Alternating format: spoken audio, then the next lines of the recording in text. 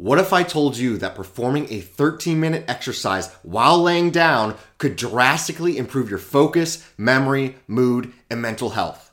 Well, you're in luck, because the science says that's what happens when you meditate. In this episode of the Student Performance Podcast, we are channeling our inner Buddha to explore the cognitive benefits of meditation to help you achieve stress-free straight A's. Hit the intro. Welcome to the Student Performance Podcast, where we dive deep into the science of concepts you never knew had such a big impact on your well-being as a student. My mission is not only to transform your life in the classroom, but help you live a more fulfilled life outside of it as well. All right, everyone, I truly believe this episode is going to blow your mind and redefine what meditation means to you. I think we all have pictured meditation as a Buddhist monk meditating for hours on end, thinking about nothing. But that's not what it is at all. I'm going to outline the 3 most popular types of meditation, how and when you should do them, and walk you through a 13-minute research-backed technique that has been shown to improve your memory, focus, and mood. I'll also go through a bonus relaxation protocol used daily by the one and only Andrew Huberman, so you're not going to want to miss that as well. As always, I have everything timestamped, so feel free to navigate the episode as you wish. And something new I want you to focus on in this episode is, as I'm going through the meditation protocol, think of how it relates to your life. Think of how and when you're going to implement these techniques. Then write it down on a piece of paper.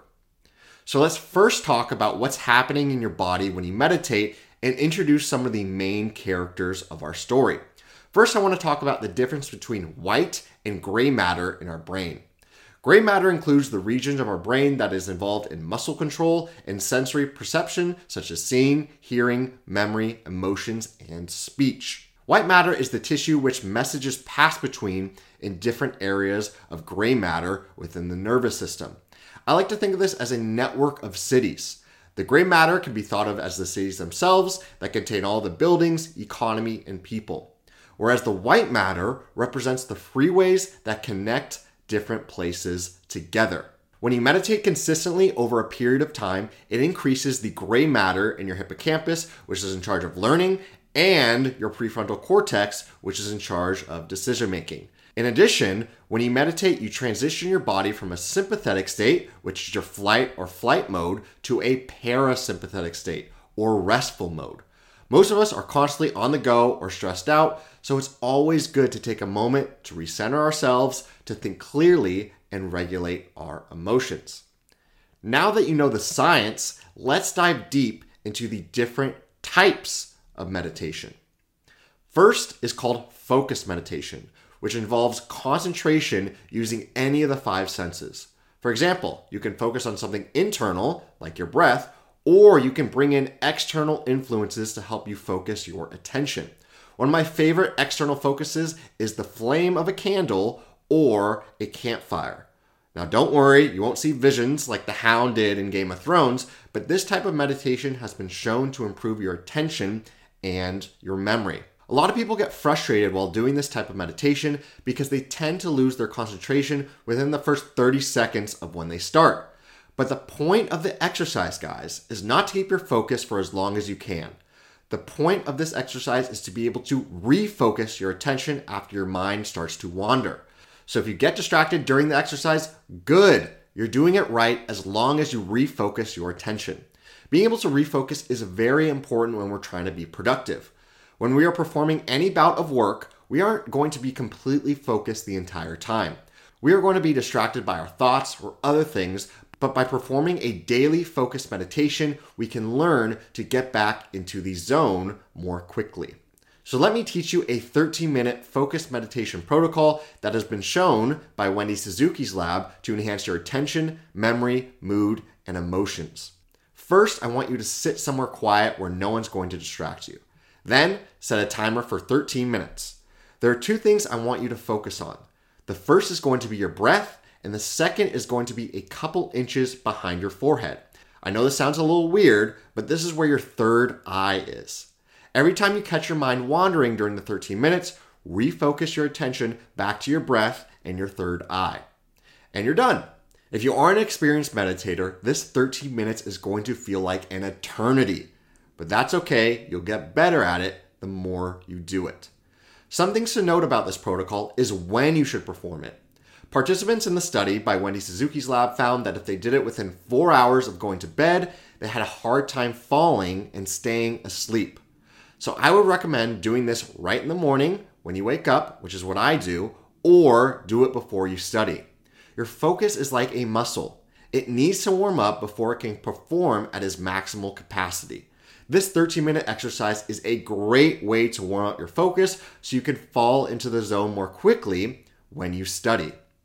The next type of meditation is called mindfulness meditation, which originates from the Buddha himself.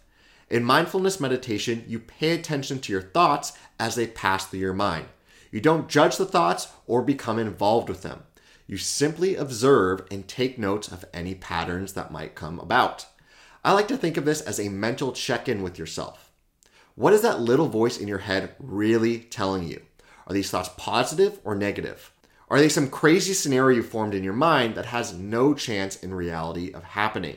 The more aware you are of what you're telling yourself every day, the better you'll be able to modulate it. For most of us, we have this little negative voice in our head telling us we aren't good enough. This isn't you. This voice was implanted in your head by someone else. The better we can recognize that voice, the better we can be at telling it to get lost. A study found that undergraduate students who performed a 10-minute mindfulness meditation showed decreased stress levels and were better able to control their thoughts. The better we are in control of our thoughts, the easier it's going to be to stay focused and get started on a task we want to perform. Some things to note about mindfulness meditation is that after doing it, you can feel a little sleepy. You are more in the observation mode rather than concentrating like the focus meditation. There are some studies that actually showed that students' energy levels decreased after mindfulness, which is fine. I personally like performing this right before I go to bed. I like to observe my thoughts, which are usually about the events of my day. I like to see what thoughts I have a strong emotional attachment to. These could be good or bad. Again, I'm not judging myself for these thoughts, just making a mental note of them and letting them pass through my mind. During these mindfulness practices, I've had a lot of creative breakthroughs because I'm not forcing anything and I'm almost letting my subconscious mind take over. The last type of meditation is called transcendental meditation, where you are transcending into another dimension. Just kidding. But this is more of a spiritual meditation, and people have reported having vivid dreams and out-of-body experiences while doing it. With that being said, this is best practice when taught by an instructor. It involves the use of a mantra, which can be unique to you, and is something you say over and over to yourself. For me, saying a mantra to myself is difficult to stay focused, but a lot of people, including one of my mentors, swear by it. So if you want to try this practice out, go on a guided YouTube video or to a class. One study found that young people who performed transcendental meditation showed decreased cortisol levels and showed an increase in their mental health. The last protocol I want to go over is called Yoga Nidra, or non-sleep deep rest. This practice is very powerful in helping people to rest and overcome anxiety, sleeplessness, and chronic fatigue.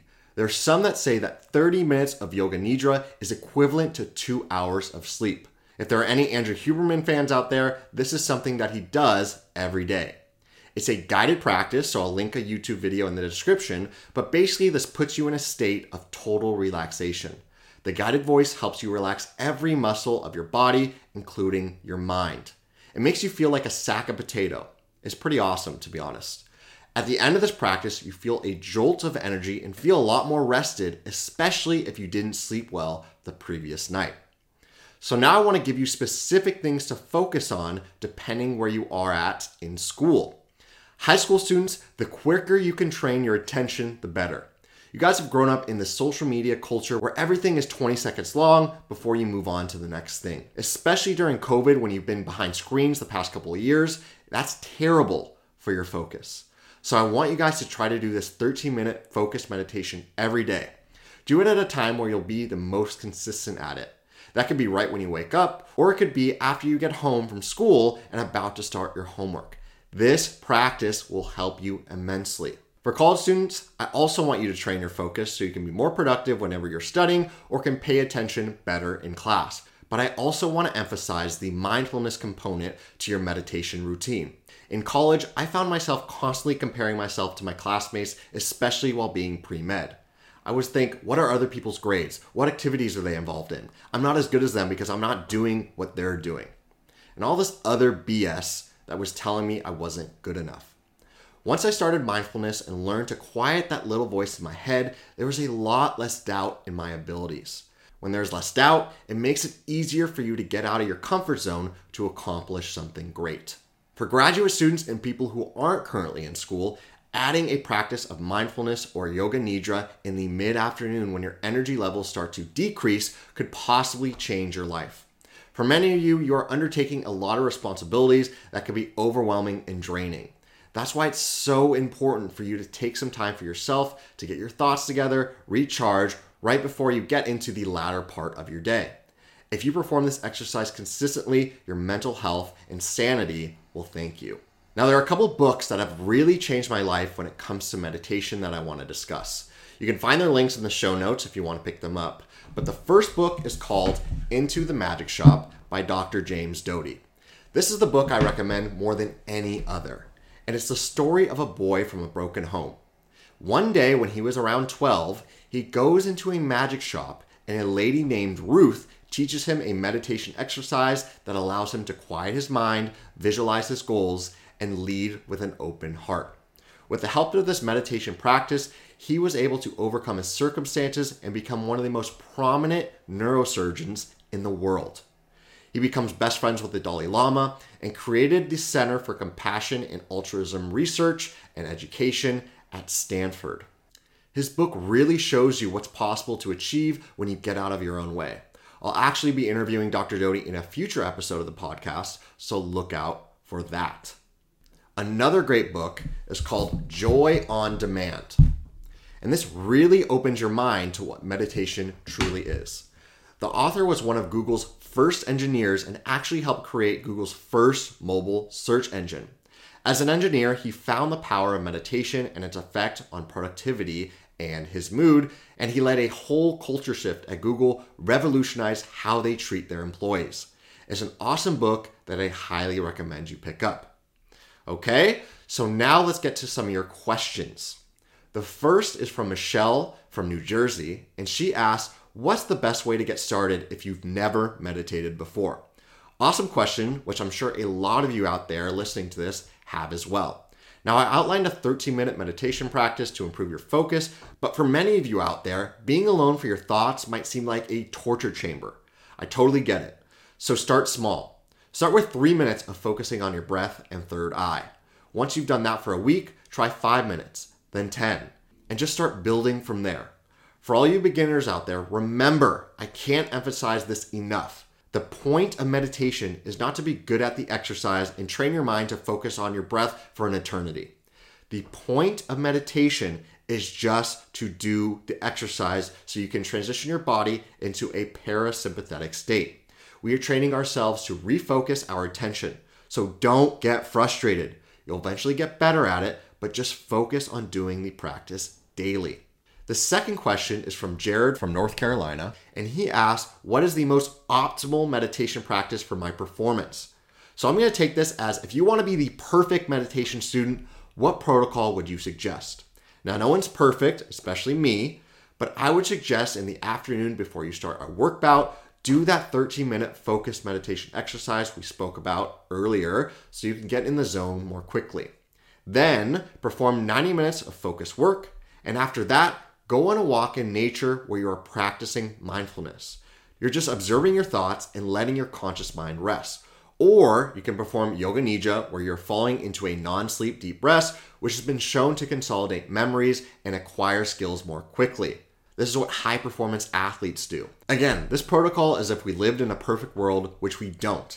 And performing these two things daily is sometimes unrealistic. But just by performing one of the meditation practices I outlined in this episode for 5 minutes is sufficient enough to see drastic changes in your life if you've never meditated before. Focus on progress, not perfection. All right, everyone, that concludes the 4th episode of the Student Performance Podcast. Be sure to share this episode with a friend who is overly stressed out and can use some meditation in their life. Remember to like, subscribe, and leave us a 5-star review. I encourage you more than ever to go to the show notes to see all of the resources I put down there. I added guided meditation practices that you can access on YouTube, in addition to the books and studies that I mentioned in the podcast. All right, everyone, namaste, and I'll see you in the next one.